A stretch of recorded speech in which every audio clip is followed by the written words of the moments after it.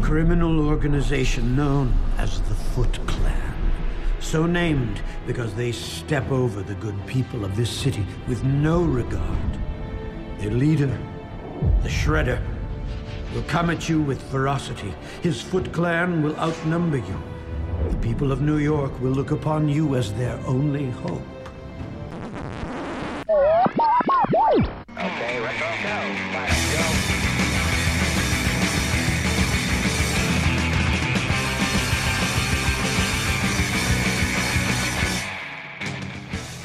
Hello and welcome. Welcome and hello. This is Wait, You Haven't Seen?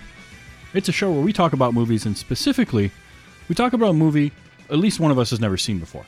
I'm your host, Travis, a.k.a. TV's Travis. This is episode 171, and joining me this week to talk about 2014's Teenage Mutant Ninja Turtles, it's the returning Ace Cat. Ace, you were on a while back to talk about the 1990 Teenage Mutant Ninja Turtles.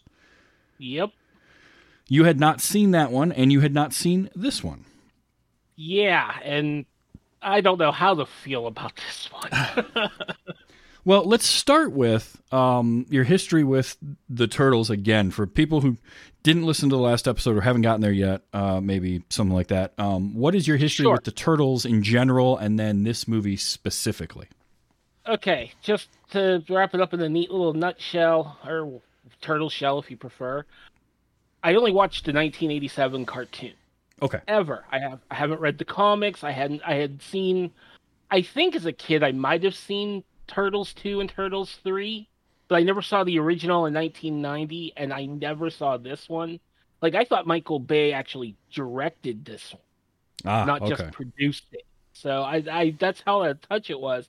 But I've never read the comics. I owned the action figures, and honestly, that was about it.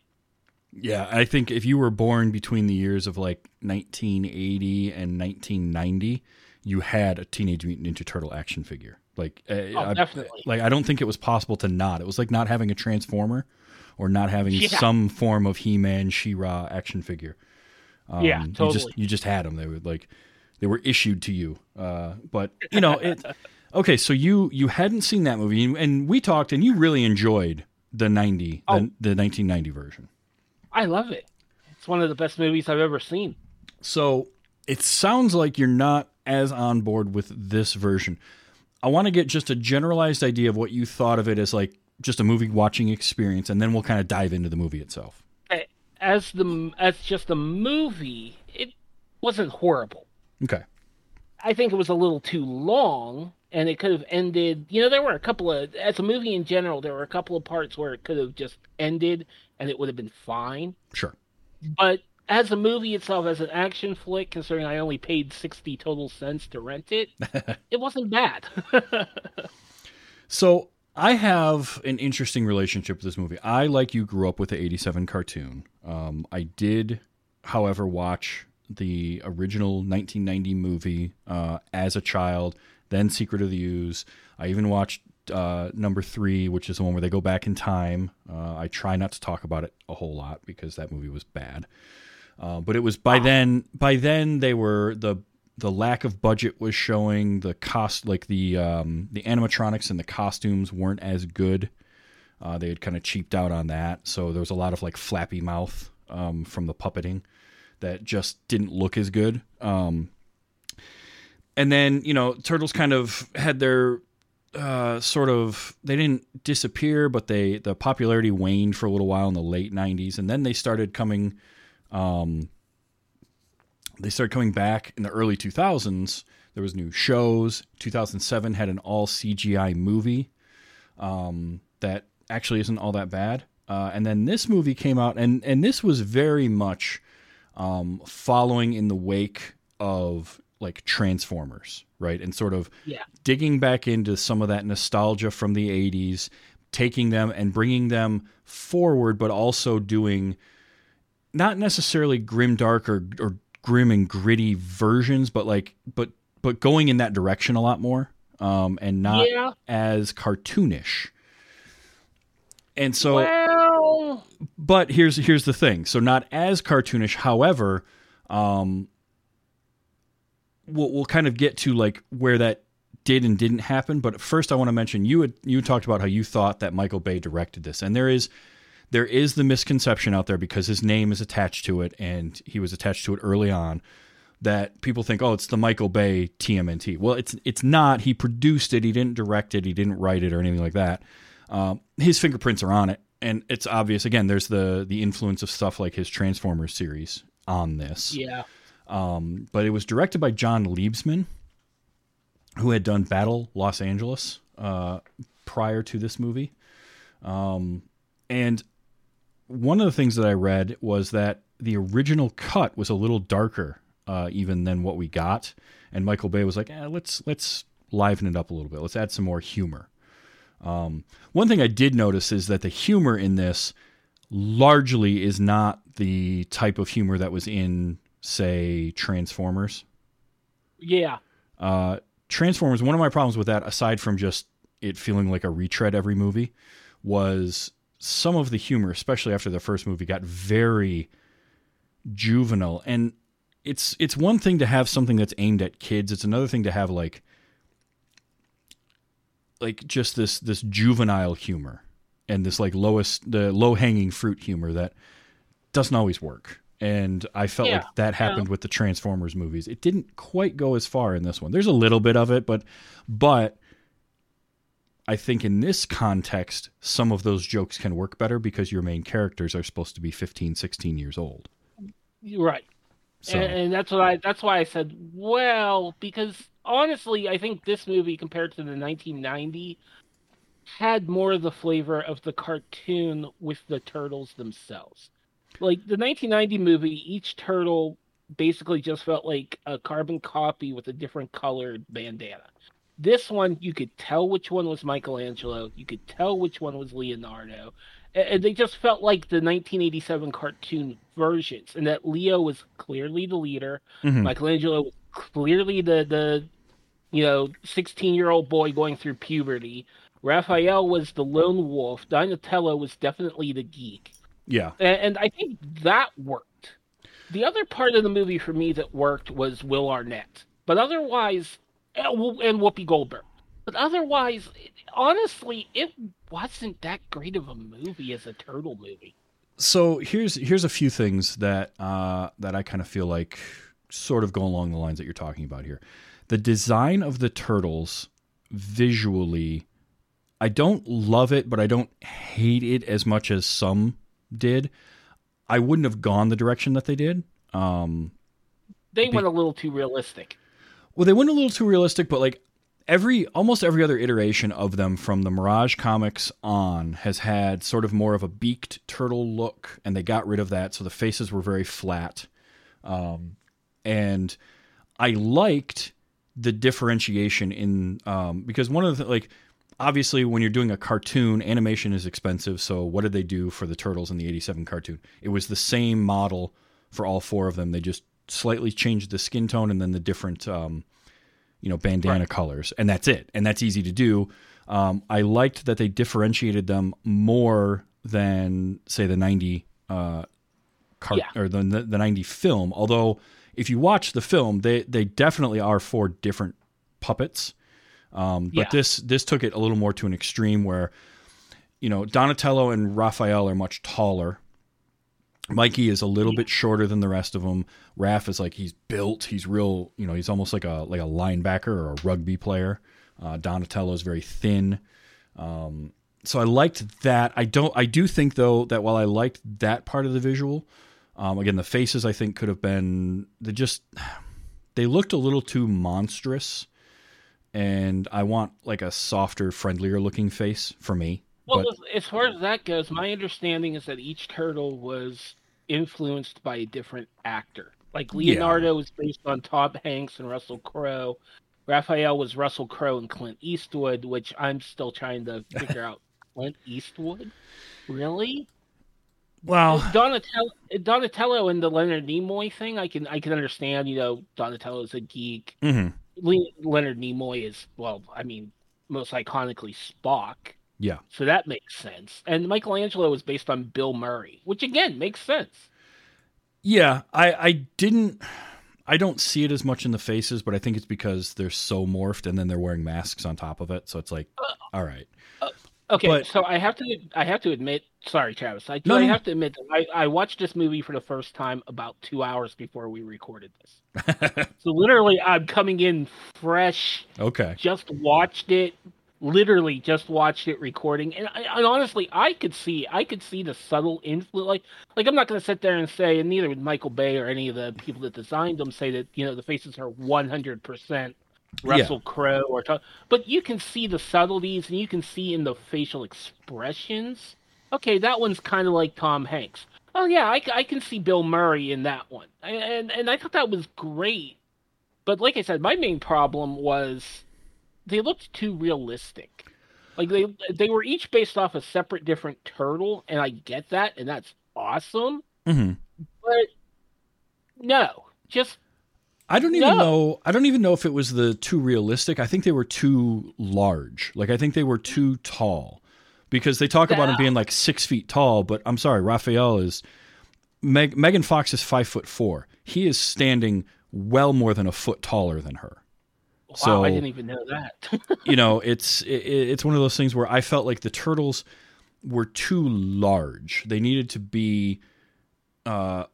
When you're trying to be ninjas and you're trying to blend into your surroundings, it's kind of hard when you're a 6.5 foot tall, 300-pound turtle with a huge shell. I get the visual they were going for. It just wouldn't have been the choice that I made. But no, honestly, not no. But it could have gone much, much worse. I actually didn't mind the realism in them, because I do feel like they had enough. They obviously are turtles. And the skin, I liked the skin and like the rendering of the turtles themselves. The motion capture work was really good. I did like letting the motion capture artists do the voice, with the exception of Leonardo, which was voiced by Johnny Knoxville in this version. For some reason, and I'm not sure why, other than maybe he just wanted to be in it because his kids like the movie or like the turtles. I don't really know. I think that's the reason, because that was why Whoopi Goldberg was in it. Yeah. And that was a nice little bit of stunt casting that apparently was a big thing for her. She had tried to be in the first movie, and it never worked out to be in any of those, and finally got to be in this. And in the trivia, they did mention that she's the first, and as of June 2016, only Oscar winner to have appeared in the cast. That changed a few years ago because Sam Rockwell won an Oscar, and he's in the first movie. Yeah, and honestly, Whoopi didn't feel out of place either. No, it was a small enough role, and it played to her strengths of like her comedic style that it worked. It definitely didn't take away from anything, for sure. And I liked seeing that. I liked the actors, the different versions of the turtles. I think my only complaint is that there's not enough of them, kind of interacting. Acting? Well, yeah, there's not enough character work in this, and it as an origin story. We get the broad strokes of all of them, but we only get that and then them quipping with each other, and not really the bonding. Like there's that missing family feel that the 1990 film had. And look, we're going to compare the 90 film and this one quite a bit, so get ready for this. Oh yeah, totally. And actually, that's what I was going to say. I liked that in this movie they started off with the narration by Master Splinter, played by Tony Shalhoub, by the way. Yeah. Who did fantastic. I didn't even notice. Like, Oh, yeah. I had to look at the cast page. That's how well and now that I'm seeing it and I heard his voice, I can totally see him in that role in a live action movie. Yeah, I recognized his voice right away. What I didn't know is it was what's his name that did the motion capture. Go ahead, make your point. I'll find the name that I'm looking for. Danny Woodburn, by the way. But that's who it is. My point is we got to narrate the first 5 or so minutes of the movie has to set the tone for the movie. And I think this movie worked well with, and I don't want people listening to this show, I know earlier I said I wish I would have gotten 1 hour, 41 minutes back or whatever. I don't want people coming into this show thinking that I hate this movie, because I don't. That's why I said as an action movie, as a movie, it works well. As a turtle movie, there are things they did great, there are things they didn't do so great. One of the things they did great was the first 5 or so, 7, maybe I'll stretch it as far as 10 They did the movie well. They opened with the animation of Splinter, talking about the turtles' origins, Yep. talking about how they're his sons, how he found a way to train them, and, I love you, you're destined for great things, but the world's going to ostracize you. It felt like honestly, it felt like a Spider-Man movie with something like that. A little bit, yeah. And I thought that did really well. I thought the first couple of minutes, with April played by Megan Fox, who I wish they would have made her hair like red or something. But, that's me just remembering the cartoon at the same time. Sure. But she did she did well. I went into this, honestly, once I saw she was in the movie, I'm like, oh, great, Megan Fox. Because, honestly, I didn't like her role in Transformers.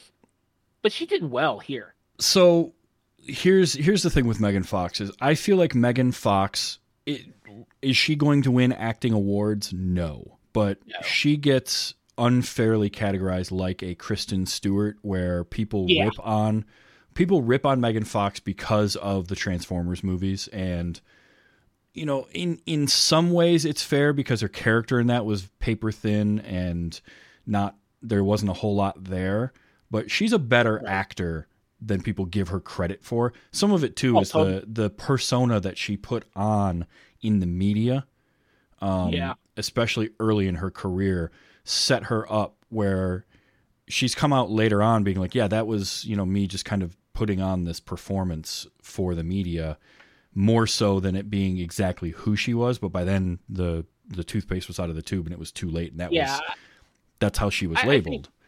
I think Michael Bay kind of did her a little dirty too. Oh, I'm sure. I mean, she leaned into being a sex symbol as well. Like she promoted that of herself as much as anyone else did. But it's one of those where I feel like she gets unfairly tapped that way. Kristen Stewart's the same way. Kristen Stewart is actually quite charismatic and a decent actor. And I think Megan Fox in the right role does well. Jennifer's Body is an example of somewhere where she really shines. And this version of April O'Neil, I think she works for it because of that sort of stigma that follows her, where and it plays into the character because early on nobody takes her seriously, unlike the cartoon or the 1990 movie where she's already an established reporter and she's on the she's on the TV news and all this kind of stuff. Here she's starting out and she's trying to be that, and nobody takes her seriously. They just look at her as and that's what I mean. She did. Once I got into the movie and I started watching it, she did great compared to Transformers and everything. Oh yeah. And the only thing I hated was that everyone knew who the Foot Clan was, and that instead of being a group of ninjas, they were a group of American-style commando terrorists. We're going to get to the villains in this. I want to, because I have a lot of thoughts there. No, that's fine. Let's put a pin in that for now, because we're coming back to the Foot Clan and Shredder and everything. So they get April with her cameraman. Have you been smoking grass? Yeah. I had the character's name in my head now, and now it's like Vernon. Vern Fenwick. Yes, well, yes. I remember him well from the cartoon too, and from the new video game that's out. Yeah. And he's played by Will Arnett, who does you expect that out of Will Arnett. Oh yeah, he did great. Well, he was there to be the comic relief, the foil. Yeah. To bring levity and be Will Arnett, and he does that well. And it's nice to use a character like Vern, who hadn't been in any of the live action films previously, but he was part of the cartoon, so they pulled that character, changed him a little bit. He's not as antagonistic as he was, but he's a good foil and a good character for April to work with, especially early on, where he doesn't, he genuinely is a good person and he kind of cares, but he's also sort of full of himself and he's kind of hitting on her all the time, but it never goes, I don't think, except for maybe one shot towards the end, too far in terms of him hitting on her. There's the moment where she calls him, and he's like, he's thinking she's calling him because she wants to go out, and he shows up in the alley with the hat on, and he's whistling to himself, and then it's like he's got to quickly back away from that. By the way, that was a great moment. Did you notice the Arrested Development kind of Easter egg there? When the sandwich. Yeah, when he's making the mustard and Parmesan sandwich and listening to "Careless Whisper" by Wham with George Michael. Yeah, that was nice. That was great. That was great. But yeah, I mean, he came off as a sleazeball, but he came off as a kind-hearted sleazeball. Yes, like he didn't. And by sleaze, sorry, go ahead. Oh, I was just gonna say, in terms of like coming off as a sleazeball, but like a unaware sleazeball. You know what I mean? Like, he's not. He didn't. Yeah, he's not like gross and like leery. No. He's just like he thinks he's smooth and he's not, and so it comes off as like, ew. Yeah, he doesn't. He's not aware that he's creepy. Yeah. Yes. But he tries, and I think that's the type of character Will Arnett plays generally, and he does it so well. Oh yeah. Oh no, he does quite well in this. I mean, the only moment that's over the top is when she's hanging out the side of the truck towards the end of it, and he looks over and it's just her leaning out there. Like that was that felt like a very Michael Bay Transformers type moment that got slipped in there, which, you know, whatever. I would have cut it myself because I think there's plenty of other jokes that can be made there, but that was the only moment that really felt like, all right, no, we don't need that. But the rest of his stuff just felt like this guy who, you know, kind of has a good opinion of himself and thinks he's smooth, and he's got somebody he's working with, and, you know, he doesn't understand you don't fish off the company pier, and tries anyway, but she just completely ignores it. Like it's almost like she knows, but she's just gonna pretend like he's not doing it, and maybe he'll stop. Sure.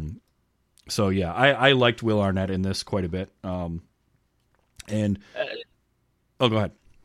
No, I was just gonna say. I mean, I'm gonna put a pin in this too. But the one thing I didn't like was the William Fichtner as Eric Sachs. Oh yeah, we trust me, I've got some stuff to say about him.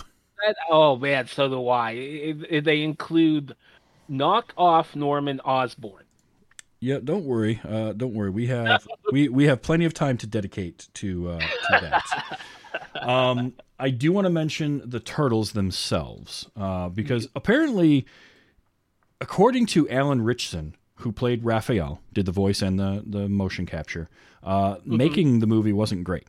He did not have a great time on this or the sequel, in part because they just weren't treated as well as, you know, the actors that got to be on camera with their faces, and that's kind of a bummer because I like Alan Ritchson. I've seen him in Titans as Hawk, one half of Hawk and Dove. I think he was in, was it Smallville as Aquaman? I want to say so. Honestly, years and years ago. Honestly, I couldn't remember him at all from anything. Like, there were a couple of actors that was like that for me.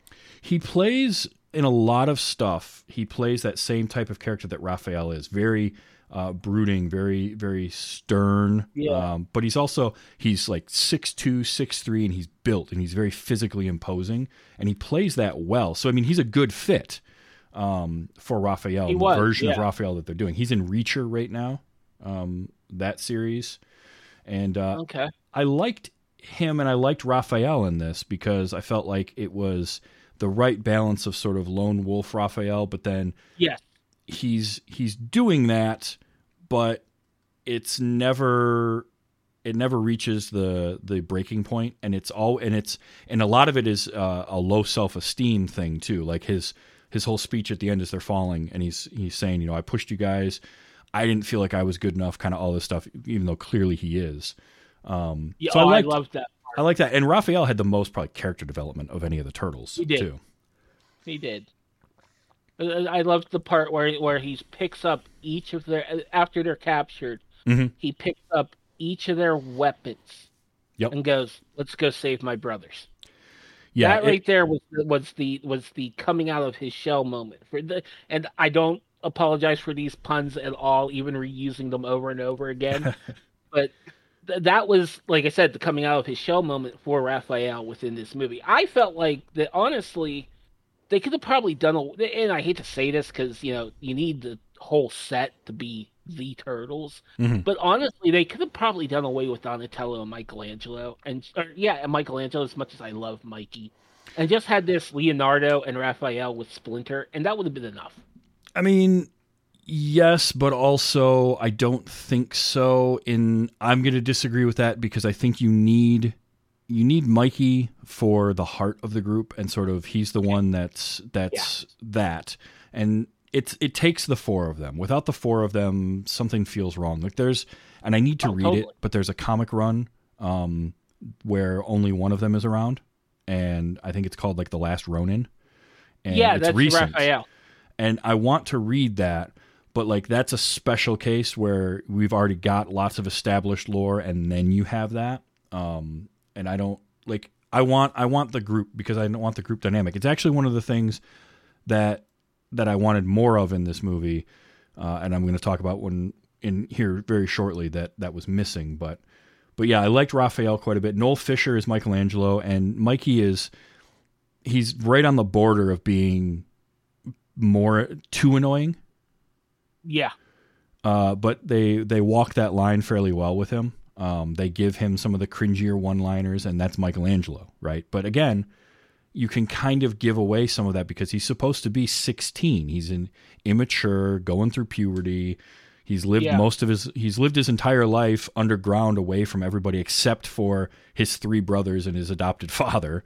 So right. And he's the one that's all into pop culture. He's the one watching the cat videos on the internet while they're surveying and stuff like that. Like, so, I like how they portrayed him too as literally the youngest brother. Mm-hmm. Yeah, like because you can see that from the get-go too. Leonardo was obviously the oldest. Raphael was next oldest. That's why they basically butt heads. Mm-hmm. Donnie was the middle, and Mikey was the youngest. Yeah, and Mikey's the goofball. He's got the shell necklace. I love that he had his rocket-powered skateboard thing. Yes. That was so good. And he always has fun. And that was Michelangelo. Now, Pete Plosek did the motion capture for Leonardo. Ironically, the youngest of the four actors to play the Ninja Turtles plays the oldest turtle. And then Johnny Knoxville did the voice. I didn't dislike having Johnny Knoxville in there. It was fine.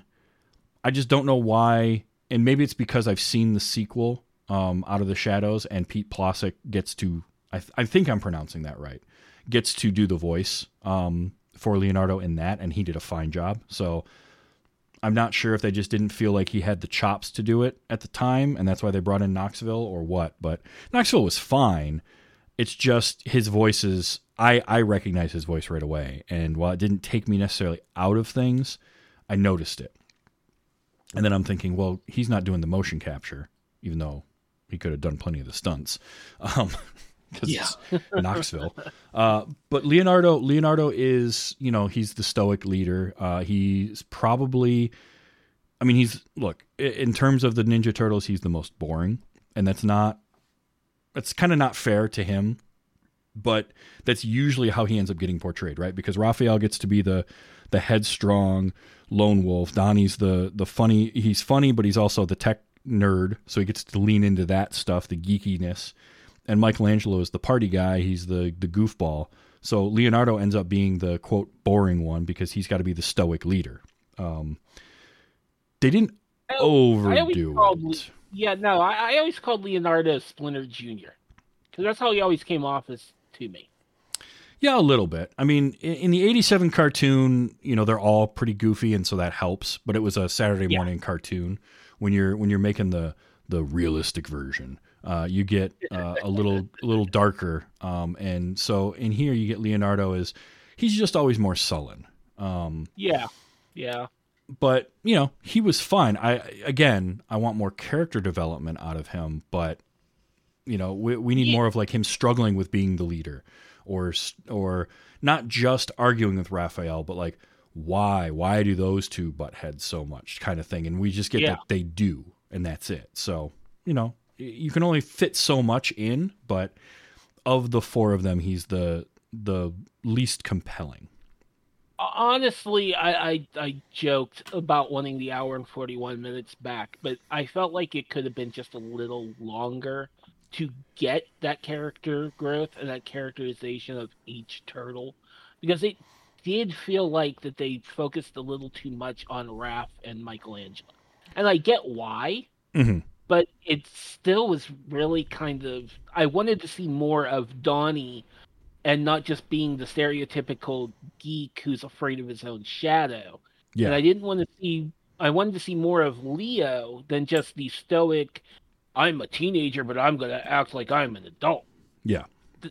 So that's why I said I don't want people thinking that I hate this movie, because it's not a bad movie. There's just parts that aren't that great that could have been built up better. Oh, absolutely. And by the way, Donatello was played by Jeremy Howard, and I liked him as Donatello.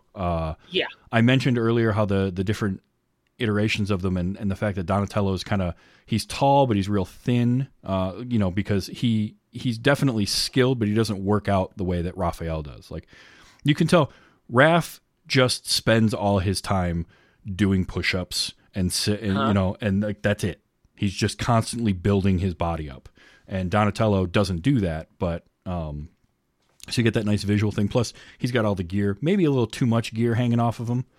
Yeah. It got a little bit busy, but I did love his reaction to when he saw that they had guns. I don't know why. That just made me laugh because it was so silly. Like, you're just now realizing this. But yeah, I liked him. We mentioned Danny Woodburn and Tony Shalhoub together. Apparently, Danny Woodburn was a little bummed out that he didn't get to do the voice, and Yeah, I can understand why. I kind of, as much as I love Tony Shalhoub and I thought his Splinter was great, I kind of want to hear Danny Woodburn doing Splinter though. I do too. I honestly do too. But did you notice a certain detail about Donatello, by the way? The glasses, Uh-huh. yeah, What kind of glasses? the tortoise shell glasses that he wore. Uh-huh. Yeah, That's why I'm saying I love those little the little details are what really and honestly made this movie work. Like, their van played the original 1987 TMNT theme song as Yeah. its horn. yep. I loved that. So- There's another one, and I can't confirm this because I cannot read Japanese. I believe it's in kanji, but on Raphael's shell it says Mikey was here. Yeah, I ran it through a translator. That's exactly what it says. And I love little stuff like that. Or like, again, the visual design of them as a concept I didn't hate, because I like that they're all a little bit different, and they've got things like these tattoos and markings, and like Raphael's got some scars on him, and his shell has been cracked up a bunch and sort of taped over, whereas, Leonardo doesn't have that. Like, I don't know, there's something about those little details that I really much enjoy. Yeah. But And honestly, it's always been that kind of detail that always made me wonder, why isn't Raph the leader? But then you get to his attitude, and you're like, oh, right. yeah, what it really comes down to is he can't be the leader because he's too much of a punch first, punch second, kick third. Maybe you come up with a plan and then throw the plan away and just keep punching stuff. Leonardo, and that's there again is some of that character development where it's like Leo is the one to say, hey, we need to have a plan, but that's about all he really says. And it just would have been nice to have him have more of like this, no, we've got this, let's talk this out, or let's come up with our plan. Here is a plan. But runtime being what it is, you get what you get. Even Donnie was more of a planner. Yeah. Than even Leonardo was. So Yeah. yeah, it would have been nice to, like you keep saying, it would have been nice to have that characterization, that character building. And really, since they spent the first 7 minutes building up the turtles, I think that's the other thing that honestly bothers me. It took 20 minutes getting show into them. this movie Mhm. to actually get to the turtles. And so it felt a little bit like, the first 20 minutes, I'm like, well, is this April O'Neil's movie guest starring the turtles? Yeah, there was a little bit of that. Okay. Let's talk about some villains in this. Yes, please. Because for the strengths that this movie has, there are two major flaws that it has. First thing, before we talk about the villains, the first flaw that I have with the movie is that sense of family. So in the 1990 movie, the inciting event, because this movie honestly parallels that movie in a lot of ways. They first meet April. They take her back to their lair. She finds out, the backstory of all of them. They did pull that backstory, by the way, from the IDW comics, where April worked in the lab and they were lab experiments. I liked incorporating that, and that gives a nice reasoning for the bond that they can build instead of just like, oh, she's a nice person and we like her. So that was kind of cool. But in the 1990 movie, they meet this person, and then the Foot Clan tracks that person to find the turtles in their lair and attack and remove Splinter from the situation. But in that movie, they do the attack and they take Splinter. So when the turtles come back, he's missing, and now they have to rally together to go find their father and find out what's going on. And they don't know if he's alive or not at first. They have to sort of regroup, and there's this bonding and this family building that the four of them have to do, especially after Raphael comes back around and comes to. Yeah. In this movie, similar thing happens, right? They meet April. April goes down to their lair. The Foot Clan tracks April down there instead of Danny. They attack, but in this case, they're there for the turtles and not Splinter. And so they take 3 of the 4 turtles, thinking Raphael has been killed, and leave him, but they also leave Splinter, and so now it's Raphael going after his brothers, which, yes, there's some camaraderie there, but there's a large chunk of the movie that's spent with them separated instead of bonding like the 4 brothers should. And I felt like that was missing. Oh, totally. That was I was going to mention that as well. To bring up one of my main problems with this movie was some of the dialogue. Yeah, there's some not great dialogue. Drain the blood out of them until they die. Mm-hmm. Well, really? So, all right, villains. Here's my issue. You've got Eric Sachs, and you have the Shredder, and you have the Foot Clan. Now, you mentioned the Foot Clan earlier, and how the Foot Clan isn't a clan of ninjas. They're a bunch of tack vest wearing kind of soldiers. Yeah. I didn't like that. I didn't like that because that doesn't feel like the world of Teenage Mutant Ninja Turtles to me. And I liked that they were trying to have, it's the crime wave, because that was a big thing in the 90 film, was like the crime wave and the Foot Clan and this and that. But in the 1990 film, it was like all these petty crimes. And again, that sense of family where the Foot Clan were recruiting kids off the streets that were from broken homes and having troubles. And they were recruiting these kids and bringing them into a family and creating this clan, right? Whereas in this movie, it's just a bunch of basically hired guns is the way that I would view them.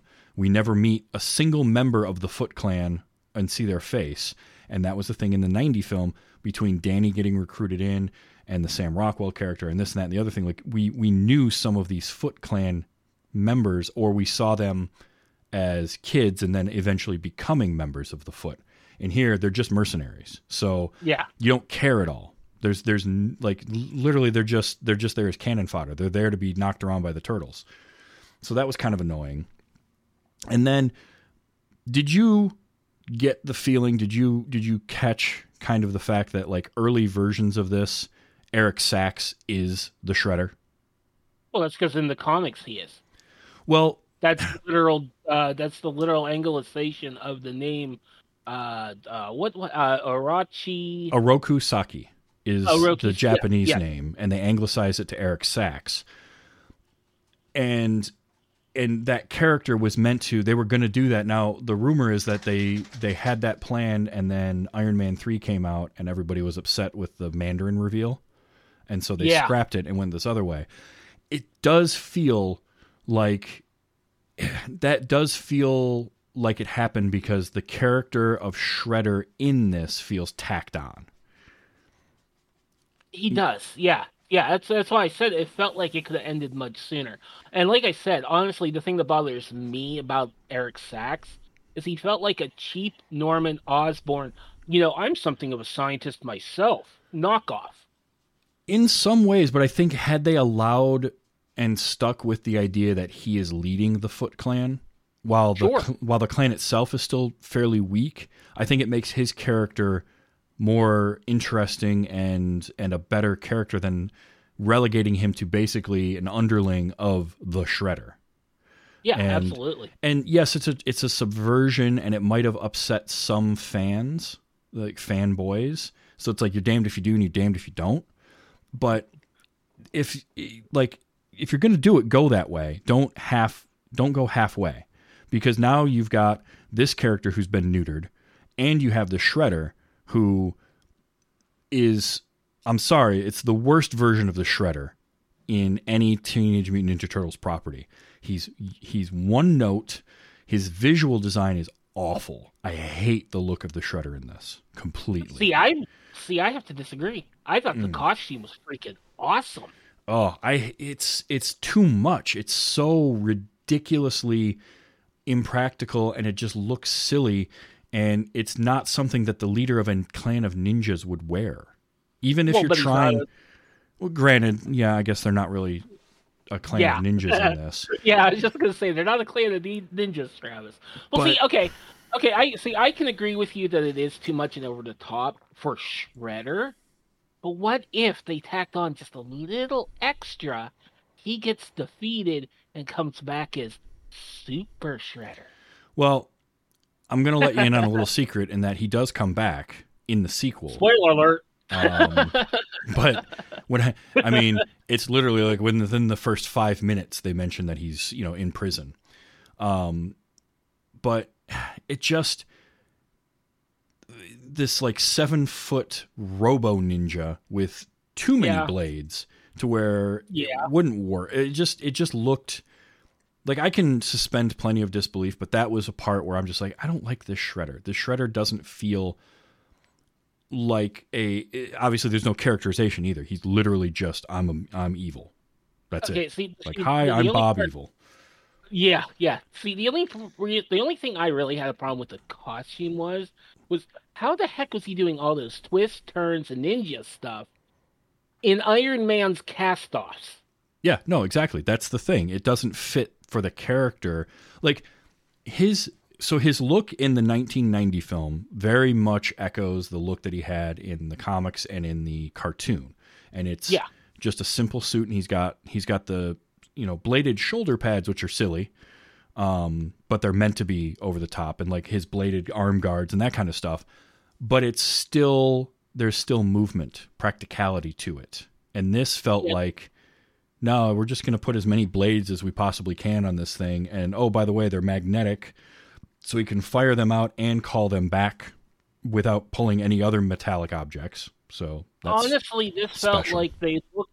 Honestly, this felt like they looked at Teenage Mutant Ninja Turtles 2: Secret of the Ooze, said we want Kevin Nash, and then watched Iron Man and said, no, wait, we want Tony Stark, yeah. and then went, what if we had both?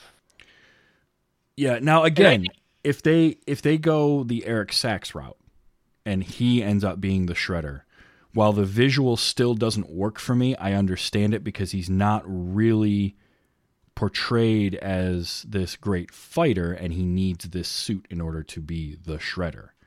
Honestly, they didn't even need to do the Shredder as far as fighting. They could have just had a Rocky. I'm going to butcher Japanese anytime, but they could have had Eric as the main villain and just ended it there. And then in the sequel, you get the Shredder. Or they could have stuck with what they originally wanted to do and bring in fan favorites, I think, Bebop and Rocksteady. Eric Sachs is supposed to be this guy that works with mutagen and everything. Mhm. Have him create his own fighters. So They fight Bebop and Rocksteady. get to the end of the movie, you have a post-movie credit where maybe Eric Sachs isn't dead or gone or whatever. He puts his hand up and he's wearing the Shredder costume, and you fade to black for the sequel. Yeah, I mean, let's be honest. From a purity standpoint of the lore that was established in everything previous with the Teenage Mutant Ninja Turtles, having Eric Sachs be the Shredder, having it be, you know, this white guy that was born on a U.S. military base, isn't a great move. But if you're gonna go that route, go that route. Don't go part way, because it's so obvious they're trying to set that up early on with like the scene where he's talking to April and he's telling her his background and all of that. Like, it's all stuff where it's like, oh, so he's supposed to be the Shredder, but now no, we got this other guy. So they got to tack on these scenes that feel like there's two scenes with Shredder early on in the movie that they have to have in order to establish him. And yet they do nothing to move forward the plot, because it's just basically the same scene, one with Karai and one with Eric Sachs. Okay, I was about to bring her up, actually. Or you could have had Karai be the main villain of this movie, Shredder be the villain of the next movie, and if you wanted to bring in the alien origin, which, by the way, really dumb.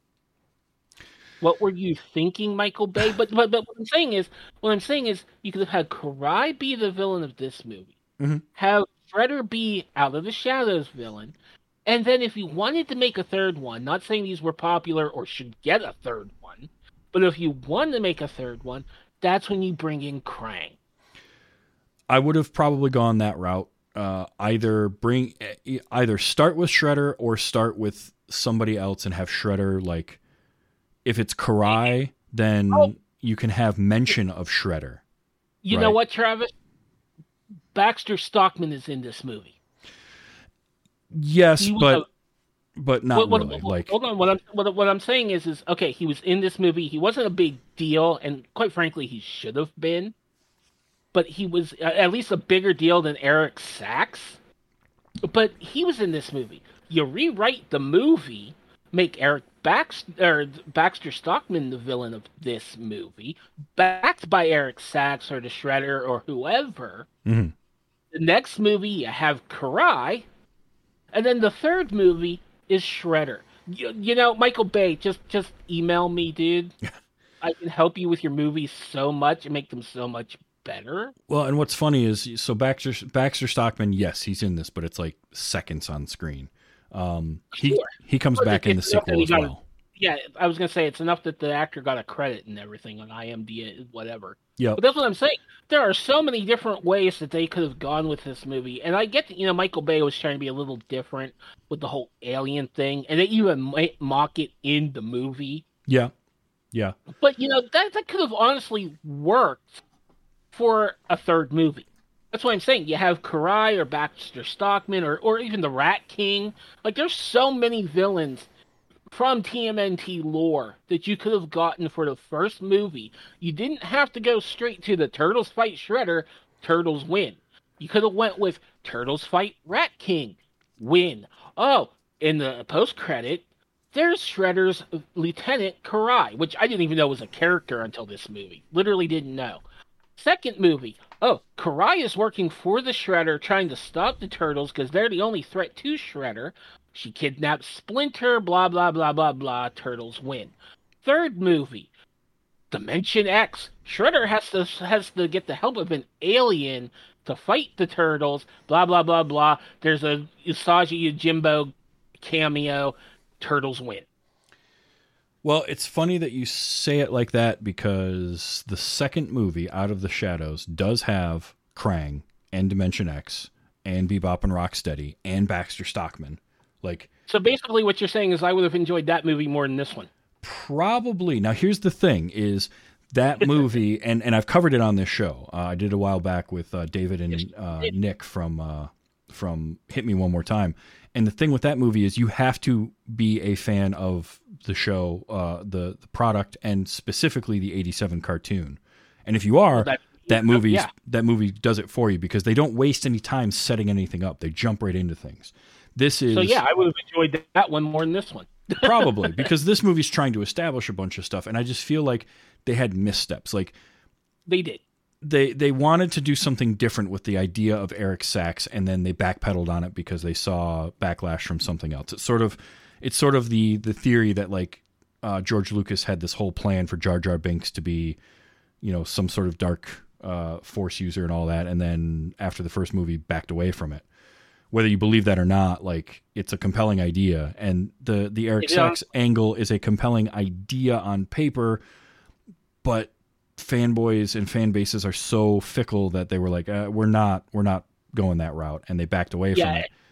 And honestly, the only thing I do have a problem with would have been the white guy born on an American naval base or army base or whatever in Japan playing the Shredder.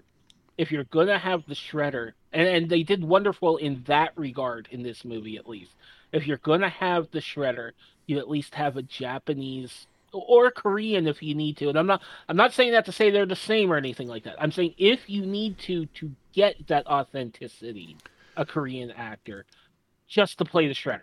I do think you could get away with Eric Sachs working and having it be him if you establish that he took over the foot from Oroku Saki. See, I could see that angle. I think you would still have some people ticked off about that. Oh, sure. Oh, absolutely. But I think the majority would be okay with that angle. But I'm saying if you're going straight, okay, they're two separate characters. Eric Sachs, the white guy fronting for the Shredder or whatever. You have to have a Japanese actor, or like I said, at the very least, a Korean actor, just to get that authenticity for the Shredder. Like the original 1990 movie had a Japanese actor. Yeah, James Saito. Yes, and it worked great. Sure. Doing it separate characters is fine, but the problem is they chose that so late in the process that it just feels it feels flat, and like there's nothing to Shredder, and on top of just a ridiculous visual design that I couldn't get behind personally. Speaking of fan bases getting upset, I guess originally Michelangelo was supposed to wear a gold chain. Yeah, which that got criticism for being stereotypical towards black people. No, I'm not saying that black people's, what they say isn't authentic, isn't real. I'm not saying that at all. If black people felt that, okay. But if it was some random fan or whatever, or fan base or whatever, they do know they're talking about fictional turtles, right? Yeah, I'm not sure where that all came from. I know in the sequel he is wearing a gold chain. I do think that the shell necklace that he wears fits Mikey, so either one works. It fits him a lot better. But I'm just sitting here, I've read some of the trivia and some of the criticisms, and I just sit here and think, they're talking about fictional turtles. Yes. But it's the same thing. Michael Bay's had the problem with stereotypes in his movies quite a bit. So totally. But, and his name being attached to this at all, even though it was just as a producer, you're going to have that. Sure. And that's not to say that Michael Bay didn't do, or the producers or the director or the costume people didn't do good. One example of a good one was Master Splinter. Mm-hmm. I liked his design. He was smaller compared to the original Turtles, just like the comics. He has the nick in his ear, like the 1990 movie. Yep. His whiskers form a mustache, just like in the IDW comic books. And he had a bandage wrapped on his arms, which was from 2012. But I also remember him having them in the cartoon as well. Yep. Yeah, I do too. No, I enjoyed that. Yeah, and I mean, with April, she wore a yellow coat at least to pay homage to the cartoon. So I mean, I'm not, that's why I said I don't want people thinking that I'm just going to talk smack about this movie. Michael Bay as a producer, and having Eastman and Laird in as consultants. Well, Eastman, Laird wasn't much involved, from what I understand. Well, okay, that's fair, but I wanted to make sure that both creators were named. That's. Mm-hmm. I know what DC's done to a lot of the co-creators on comic books, so I want to make sure that the co-creators get their just due. But to have them all, and that's what I'm saying. I don't want people thinking that I'm coming into this movie hating it. I didn't necessarily hate it, but there were just a lot of problems with it that kind of outshined the good, and that's a shame.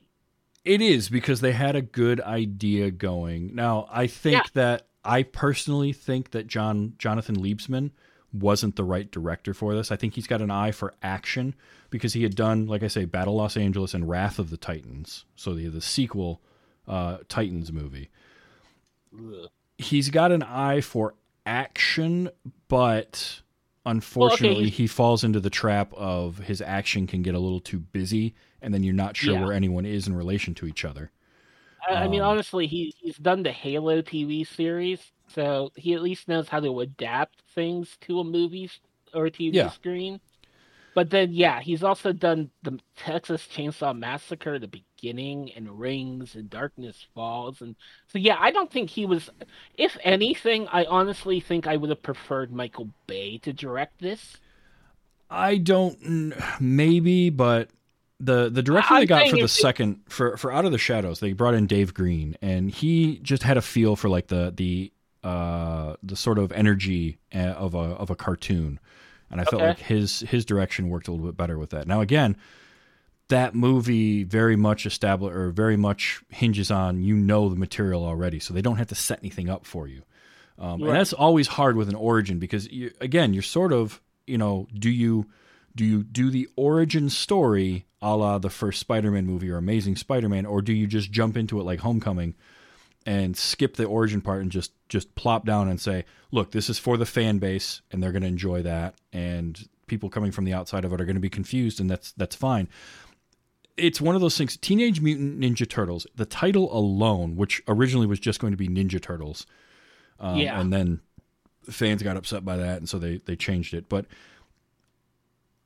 the property itself works best, I think, when you can kind of lean into the silliness of the premise. Because the original comics, the Mirage comics, are black and white and they're very gritty. But they were gritty, but they're still satire, right? They were making fun of like Frank Miller run of Daredevil and stuff like that at the time. They were a satire of that, the Foot Clan and the Hand. And the Shredder was this ridiculous over-the-top villain and all that kind of stuff. So while it's darker than, say, the 87 cartoon, it's still satire and it's silly. And that was the thing we talked about with the 1990 movie that worked, was they balanced that out well, where they balanced out the satire and the goofiness in with like this idea of these ninjas, and it worked. There was a balance there, and there was a feeling of things there. It just didn't quite hit it here, and I really think that it comes down to they started in one direction and tried to pivot off of that, and it was too late to make that pivot well, and so the domino effect kind of came off of that, because the stuff that works in this, I think, works really well. It does, yeah. But honestly, I think with something like the Turtles, you could do more like Homecoming than you could Amazing Spider-Man or whatever the Tobey Maguire ones were. Just plot people down in the middle. Here's the Turtles. They know April. They fight the Shredder. The end. Because, I mean, come on. The basic origin is in the name. They're teenagers who are mutants who get trained as ninjas. And it's like they said in the movie. We're turtles. We're ninjas. We're mutants. What more do you need? Yeah. And we're teenagers. Yeah, I do. Again, it just feels like they didn't think through. They did the villains, and the villains the villains should be compelling, and unfortunately, you got. And William Fichtner, by the way, I love as an actor, and I think that he can do good stuff. And there were moments in this where I'm like, okay, he's playing it, and there's a little bit of cheese involved in his lines. Like, he had some really silly lines that I think in the right movie, in the right tone, work. But because he's relegated to this like underling of the Shredder, something doesn't feel right there. And again, the Shredder is, if you're going to play him as sort of the like stoic straight man in the straight man funny man type deal to the Turtles, then that's fine. He's going to be a good foil there, but just give me a better design than the 7-foot mecha ninja. I just didn't like that. Honestly, that's why I'm right. Honestly, that's why I'm not saying I have a problem with William Fichtner or Fichtner or what, but the character comes off as a rip-off Norman Norman Osborn. Yeah, And I'm talking about that as someone who's just recently read Spider-Man and Dark Avengers comics, because he comes off and I mean, this is the character. I'm not talking about the actor, for the record. sure. The character comes off as a cheap ripoff of William Dafoe's Norman Osborn specifically, because you could see the character saying, "Well, I'm something of a scientist myself," and just the way he would even say it. Mhm. You want to smack him upside. See, I think they should have gotten William Dafoe to play Eric Sachs. That would have been the hot ticket.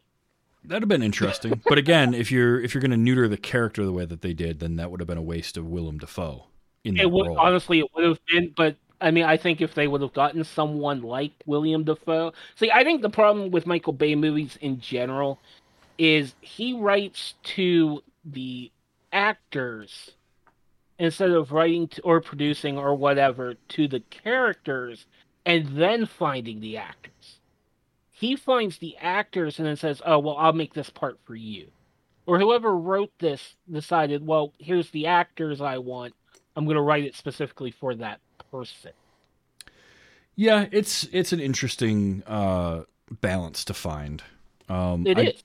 And sometimes it works, sometimes it doesn't. In this case, they just the turtles themselves, Splinter, I think April and Vern, they did well on that side of the coin. It was the villain side. Yeah.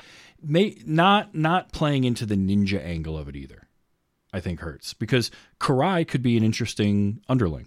But the problem is you had Karai and you had Eric Sachs, and they're both working under Splinter, but they never really come together. Like, those two hardly share a scene. And so again, it just feels like things tacked on to the end of the production where they're like, "Oh, we need this. Well, okay, we can shoehorn that in here." And it just didn't work for me. And honestly, I think Karai deserved more screen time. Oh, absolutely.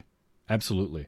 I kind of Because, like like I said, your idea of let's get rid of the Eric Sachs character in total and have either, I could see a Karai as your antagonist in this with sort of mentions of a boss or a higher up or even by name towards the end, Shredder, and then have like a reveal at the end that he was behind everything. Setting up your sequel, or if you go the mutagen route, you do Baxter Stockman and you let him. Well, here's another way you could do it. The mid-movie villain is Baxter Stockman. He's working for Karai, who is working for the Shredder. You get two villains for the price of one. You get a nice mid-movie scene.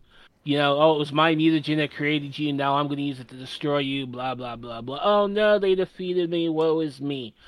That sets up Karai as the lieutenant coming in saying, "Well, I'm going to have to do, I sent an underling to do my work. Now I'm going to have to do the dirty work or Shredder's going to kill me." Yeah. You go through the rest of the movie. Karai's defeated. You said it, like I said, you have at this point, realistically, you should have had an end scene or an end, like the end of the credits scene to set up the next movie somehow. And in this case, you could have done it where Shredder shows up, you hear his voice, you even just see his fist slam on a console and says something like, "I'm going to dine on turtle soup," or something, something silly. Yeah. But you get the point across that, oh, this is Shredder. Oh, crap, things are going to pick up in the sequel. And then you get the sequel where, you get Bebop, Rocksteady, the Shredders created them to fight the Turtles, figuring, 2 mutants are better than none to fight 4. They get defeated. Next movie, if you do a threequel or whatever they call it, then you get Dimension X. Yeah, and that's where I think that a property like this would work better to do in a series, because there's enough lore to pull from and there's enough directions you can go in that you can have some fun with it. And it should be, at the end of the day, something is with as silly a title as Teenage Mutant Ninja Turtles should be fun. I think that was the other problem with this movie, honestly, was it felt too much like Frank Miller's Batman. Yeah, they tried a little bit of that. Again, that's where I think Liebsman is not the right director for it, but that's where the direction they went in, and that's what we ended up getting. Because they even mock it at the beginning of the movie. Now I know they're mocking all the Batmans except Adam West, realistically. Oh, sure.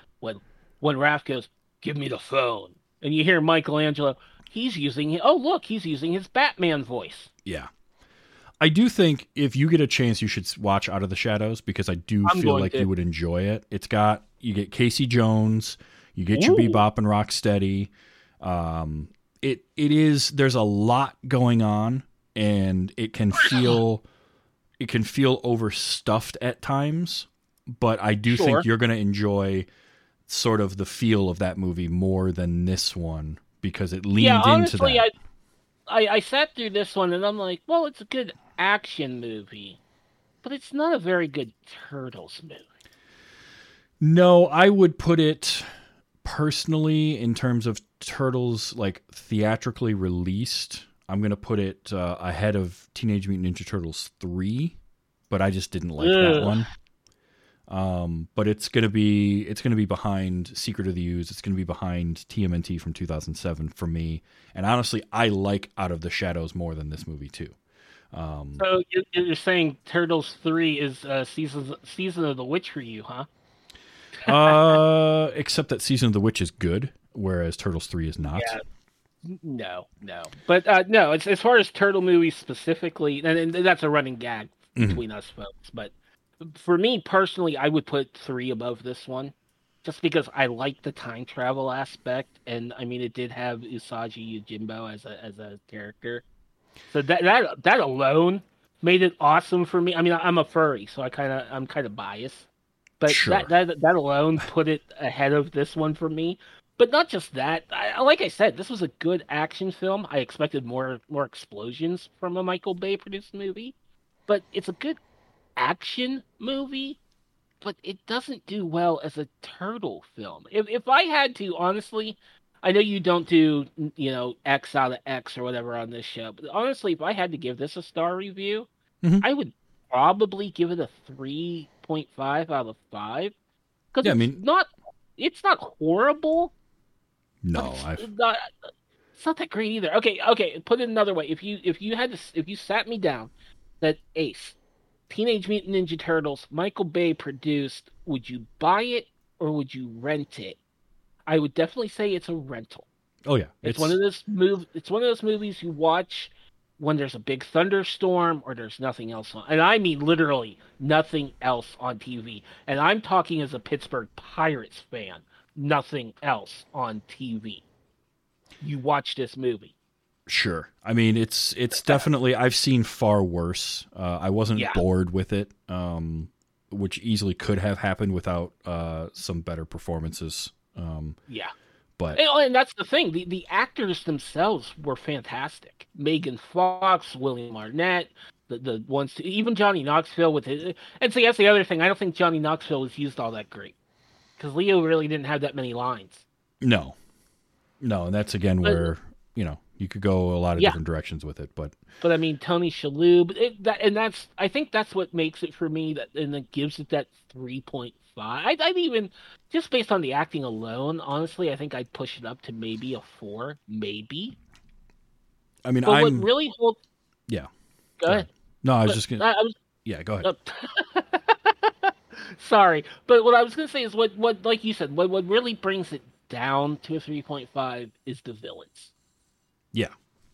Yep. I mean, I'm giving like a solid 3. It's not a waste of your time if you are into the Teenage Mutant Ninja Turtles, and it's a fun romp, but it's also not great, and it's just the villains are so weak, and they really are, and that hurts. There was some stuff to capture though, audio wise. And I got a few of those I'd like to play. Absolutely. So, okay. April at the start is really trying to get this this news story, and she's talking to this guy who works at the docks, which that actor, by the way, I've seen in things like Fringe. And so when I see him, I think of him in that, or I've seen him in a Fringe and a couple of other things where he sort of plays like almost like a double agent. And so when I was first rewatching this, I'm like, is he? No, this is only part. He just shows up here. He's actually just a dude working. But then she has to leave there and go to her real paying gig. And it's this silly fluff piece where she's jumping on a trampoline to lose that winter weight. And I just love the guy that they're interviewing. in his line. There are fat pigs, there are fat cows, there are no fat birds. I have seen pictures of fat birds, sir. There are definitely fat birds out there. So that just made me chuckle a little bit. Here again is leaning into the silliness that I think works. Like when the turtles come back from their night out and they get caught by Splinter, he sends them to the Hashi. And then we see what that is, and that's the four of them just doing the most ridiculous balance exercises you can imagine. And Splinter comes in, and his way of trying to entice them to say something is to bring in that pizza. And again, here's where that's a thing that works, right? Splinter is being silly, and he's bringing in this 99 cheese pizza to try and get Mikey to break. And it was his I want this pizza. It was his flourish of announcing it that I had to capture because it just made me laugh. Oh yes. I submit to you. 99 formaggio. The 99 cheese pizza. And that works so well because you've got like the awe of their voices at the pizza. And there was a great trivia piece where some guy made a 99 cheese pizza, which was great. I just like, that's the kind of thing. Lean into that stuff more because I think that captures the feel of Teenage Mutant Ninja Turtles for me. It does. And I have to give credit to Tony Shalhoub for doing that Italian accent as a Japanese rat. Yeah. Well, so he's not actually Japanese. He's just he likes Japanese culture. Makes sense. But also, I have to give credit to Pizza Hut for making a Pizza Hut pizza look appetizing. Oh, sure. And then after the reveal of the 99 cheese pizza, I like Donatello's response. It's a trap. A pizza with that variety of cheese is a culinary impossibility. Like, that's such a Donatello line. Again, that stuff for me is fun. Like, make it fun and silly in that way. Yeah. And just the voice in general. Just how he said, how fast he says it, how high pitched his voice gets. Oh, yeah. You can tell he's a teenager getting really excited, but worried at the same, like trying to figure out what's my father actually. Oh, that's what he's doing. Yeah. Yep. Mikey being Mikey. And this was, I just found this funny. I'm sorry, that came across super creepy, okay? We will find you then. Like, that's a teenager that is flummoxed and seeing like a pretty girl for the first time, and he doesn't know what to say. So that worked for me. I found that very, very funny. Go ahead. No, go ahead. Well, I was gonna say, I hope you captured the other Mikey thing that he said and a really hot girl. Yes, we'll get there. Okay. Good. So let's see. We mentioned the aliens thing, which we didn't talk about a ton, but early on in development, there was talk of making them be extra dimensional aliens in Origin, which got scrapped. However, that sort of is because the mutagen kind of came. In fact, even Kevin Eastman was like, it's not the worst idea I've heard. Like, yeah. You know, but they did reference it in the script, and I did find that funny. So they're aliens? No, that's stupid. They're reptiles. If you can't make fun of yourself, I mean, come on. Yeah, and that's a credit again. I'm sorry I keep doing this between the clips, but that's a credit to Will Arnett and Megan Fox in that particular scene. Oh, their delivery is perfect. Trying to keep a straight face by Will Arnett while saying that, and then keeping a straight face by Megan Fox. No, that's stupid. Yeah. No, they definitely pulled that off well. And that same scene has, and fan service or not, I don't care, dropping a line like this from Will Arnett. Heroes in the half shell. Come on. That was great.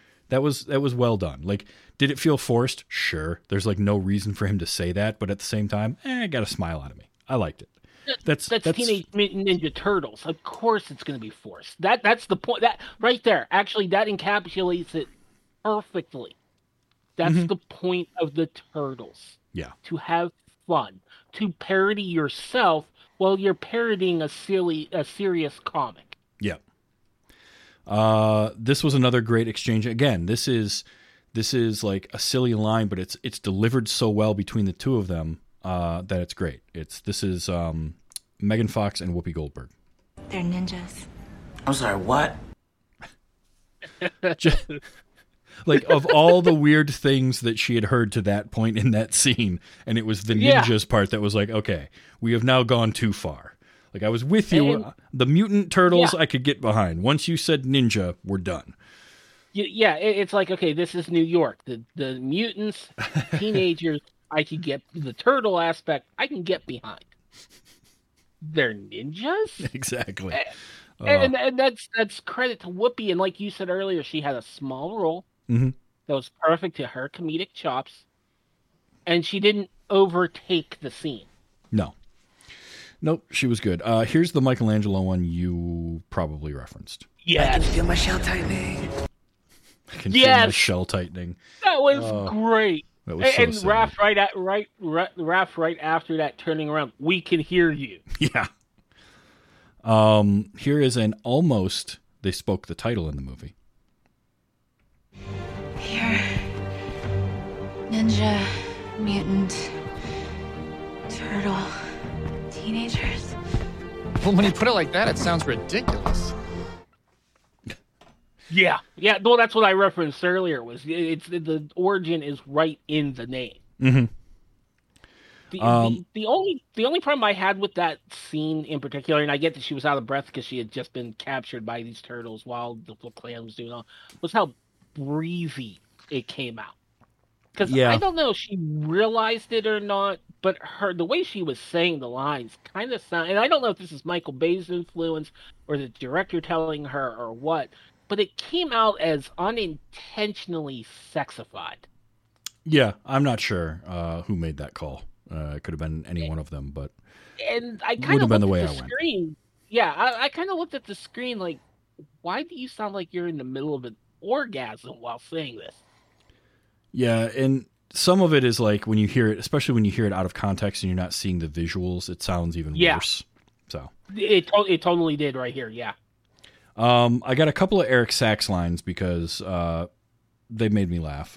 This one didn't make me laugh so much as I just liked the use of this word. That is made from the mutagen that is oozing through your blood. Got to work ooze in there somewhere. So you do. Yeah. Here was a nice nod to, or potentially a nod to Usagi Yojimbo. And also it's just a funny line because like he's so enamored with seeing these turtles. And we were going to use rabbits.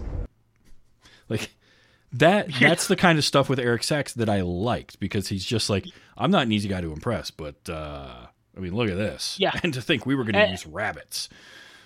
And yeah, I think that was supposed to be kind of a subtle Usagi Yojimbo line. And the moment I heard it, that's what popped in my head. And I'm like, oh, they mentioned it. He's going to be in the sequel. That's what they're hinting at. No, but I think some of that is probably, I don't know who has the rights to Usagi Yojimbo at this point. Because I don't think he's he's a separate character, so it's hard to say. Yeah. Here was one, and okay, I'm going to just play this and then I'll give my reasoning for why this felt kind of dumb. And I'm going to be rich. Like, stupid rich. The line itself is funny and it's delivered well, but that's his motivation. That's Eric Sachs' motivation for all of this is just to make more money than the guy already had a compound, like a mansion. Yeah. And clearly runs several profitable businesses, doesn't need to do this particular thing. So like the reasoning for Eric Sachs to then restart this whole we're going to poison everything and then sell the antidote. It's like, dude, you gave up on that 15 years ago because you thought all your research was gone and you've made boatloads of money since then. Who cares? Like, why are you going back to this other than, well, it's what Shredder wants to do because Shredder is evil. Yeah, you know how I called him a rip-off Norman Osborn? Mm-hmm. I take that back after this line. Because even Norman Osborn would have looked at him like, what? Yeah, it just... That again, it's that poorly written villain where something changed and I don't like where the direction that they went on that.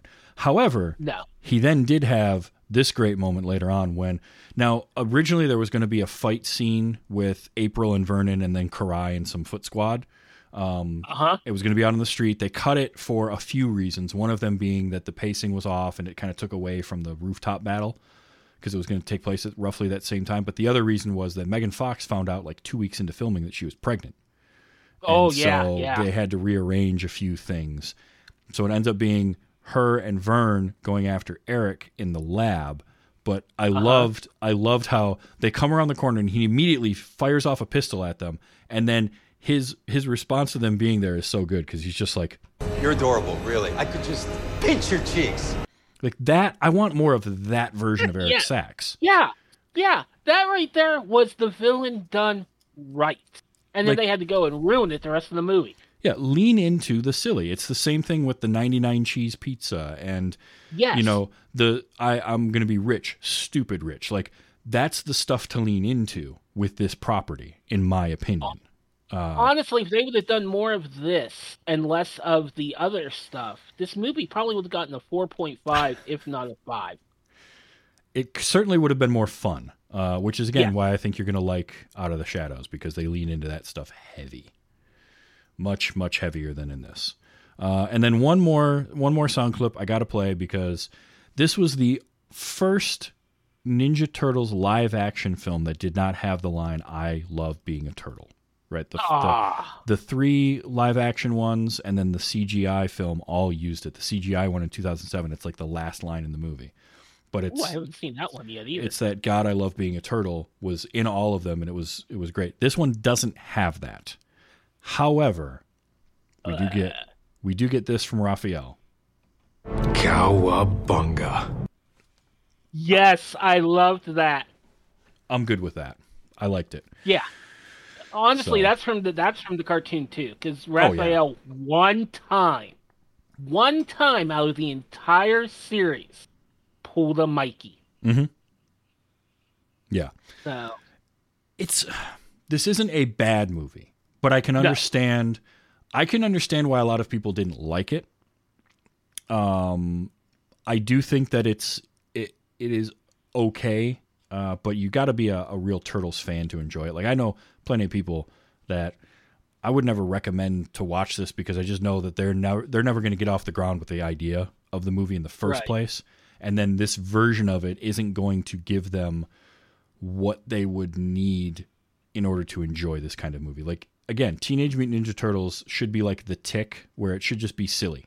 There should be a lot of fun being had with it.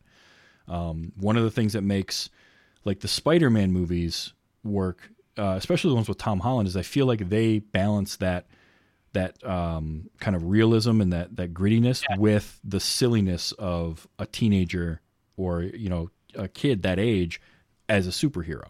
And I think they balance that out well. That's why I've said Tom Holland's movies have always been the best Spider-Man movies, because they're the most true to Spider-Man. Yeah, I mean, why does Iron Man, the first Iron Man, work so well? Because Robert Downey Jr. and there's this balance of like the silliness, but then it can get serious when it needs to. Why the 1990 Teenage Mutant Ninja Turtles works so well is that it had a good balance of the dark and gritty Mirage comic that was satire with the silliness of the 87 cartoon. Maybe lean a little more to the Mirage, but like it had that balance. Yeah, even then, the later cartoons, now I haven't watched them, I've seen bits and pieces of them, but the later cartoons, even if the animation wasn't that great, the acting, the silliness, the line delivery from the clips I've seen made them work. Yeah. Yeah, and when your title is Teenage Mutant Ninja Turtles, it's like Tank Girl. Tank Girl, it doesn't need to be serious. It should be silly, right? Because the whole concept of that is silly. And so lean into that. Like, definitely, if you are a fan of Teenage Mutant Ninja Turtles, you'll probably be okay with this one, but I think you'll like Out of the Shadows better. I do think it's a more fun movie. There's a lot that goes on in it, and it does get a little, like I said, overstuffed, and it sort of has that same thing that every movie had at the point, which is like the big opening in the sky and the light coming out of it type of deal and the climax. But honestly, it's a fun movie because it doesn't take itself seriously at all. Now, for as much as we're talking about things that it did wrong, I would like to point out one more thing that it did kind of right. Sure. Leonardo is always, in the cartoons, the comics, everything else, he's always said to be wielding two katanas. When really he's wielding two ninjatsu. But in this movie, he actually had katanas. Yeah, and I mean, there's some practical reasons for that, just the way they were drawn back then and whatnot. But yeah, it was nice to see that. I liked Donatello's extending staff. Yes. That felt like a very Donatello thing. So, I mean, there were things that this movie did do right. Mm-hmm. But then you get to the villains, and you're just like... The line you always play or use is, well, yes, but actually, no. Right. Just no. Yeah, the Turtles themselves, Splinter, I think April, were all well done. Then they sort of dropped the ball on the villains. And a lot of that is because you can tell, especially after you read and you realize that, oh, okay, they were going to go in a different direction, and then they changed it after the fact, and you can feel that. And so it gets a little disjointed. That was mistake number one. Yeah. Oh. But that's Teenage Mutant Ninja Turtles, 2014. I mean, I don't think it's a terrible movie. I had a good time with it. I'm not going to rush out to watch it again. No. Or anything like that. No, Whereas I'm not going to either. The 1990 movie I'll watch all the time. I rewatch it every year or two. Yeah, I've rewatched it a couple of times too. That's why I said, let me put it this way. I had Google Play credits. That's how I rented it. I only had to pay 60 cents. If I had to pay 60 cents every time, I would gladly watch it again. But sure. I'm not going to rush out. I bought the DVD for $1 at my library's book sale. But that was more to support my library than it was to buy the movie. But the 1991, on the other hand, and we've established that that's really the only Ninja Turtles thing I've seen besides the cartoon. But if I had to choose which one to watch forever, it would be the 1990 movie. Like, it wouldn't even be a decision. It'd be just give me that and I'm good. Yep, absolutely. Same thing. That's like a perfect balance for me. So, yes. Excellent. Well, Ace, do you have anything that you want to let people know about? Actually, yes. I want to shout out a couple of friends because they shouted out me on their podcast. I don't know if you know him, but his name's Tony P. Henderson. Mm-hmm. And he's a part of a group called, they do a podcast called In Addition Podcast. I think it's every Wednesday now. They might have reverted back to the every Wednesday, or at the very least it's every other Wednesday at twitch.tv INADDPOD. They're a funny group. They do 3 or 4 shows that come out Friday, Monday, Wednesday, and everything. And they all rotate between who hosts what. And they're a real funny group. So just check them out. And at the same time, just real quick, it's Pride Month until the 30th. And I mean, I know your listenership knows from the last episode, I'm transgender. And this month is a special month for me personally, but also for the LGBTIAQ plus community in general. We don't celebrate Pride Month to celebrate the fact that we're out. We celebrate that we can live our lives without persecution. So what I'm going to ask your listenership, and I don't know if any of them do. If they do, that's their business. Find your local PFLAG, donate to the Trevor Project, find your local LGBT community groups to donate to, whether it's your time, whether it's money, whether it's clothes. I think a couple of them even get cell phones for people that are running away from home and an abusive relationship. Just take a moment, realize that there are people out there that are different from you and need help badly. Please. Mm-hmm. Excellent. Well, thank you for mentioning that, and thank you, Ace, for being on this week. It was fun. Absolutely. And we got to close that loop now on the 2 Teenage Mutant Ninja Turtles movies. And well, yes, but as you pointed out, there's yet another movie I haven't seen. Oh, I'm sure there's several. However, Out of the Shadows I've done on the show, so you'll have to watch that. No, the 2012, 2007. 2007. That's true. So there you go. So thank you for being here. This was super fun. And if you want to hang out and watch the show live, you can do that at twitch.tv/tvstravis every Sunday night at 8 p.m., unless the schedule changes, in which case I post that on Twitter at TV's Travis. Next week, I'm talking with Lauren from the Beard Al podcast, and we're switching gears. We're going to Pixar. We're going to talk about Inside Out, which I'm very much looking forward to, and also is a movie that has one of the most inspired bits of casting I've ever seen. If you want to know what that is, you're going to have to tune in next week and find out. So I'll be there. That will be next week with Lauren from the Beard Al podcast, and we got some more fun stuff coming up later on in July, and then Cagepalooza closing in. We're getting closer and closer. So that'll be fun. Well, Ace, thank you again, and if you enjoy this show, check it out at tvstravis.com, anywhere you get podcasts, and a rating and review would be great. You can also help the show out if you want to support the show at Ko-fi, ko-fi.com/tvstravis. You can buy me a cup of coffee there. And also, I'm going to let you know now, there's a Patreon in the works. So be ready for that. I got some stuff coming. So until then, until next week with Lauren from Beard Owl, this is Travis, TV's Travis, saying thank you and be excellent to each other.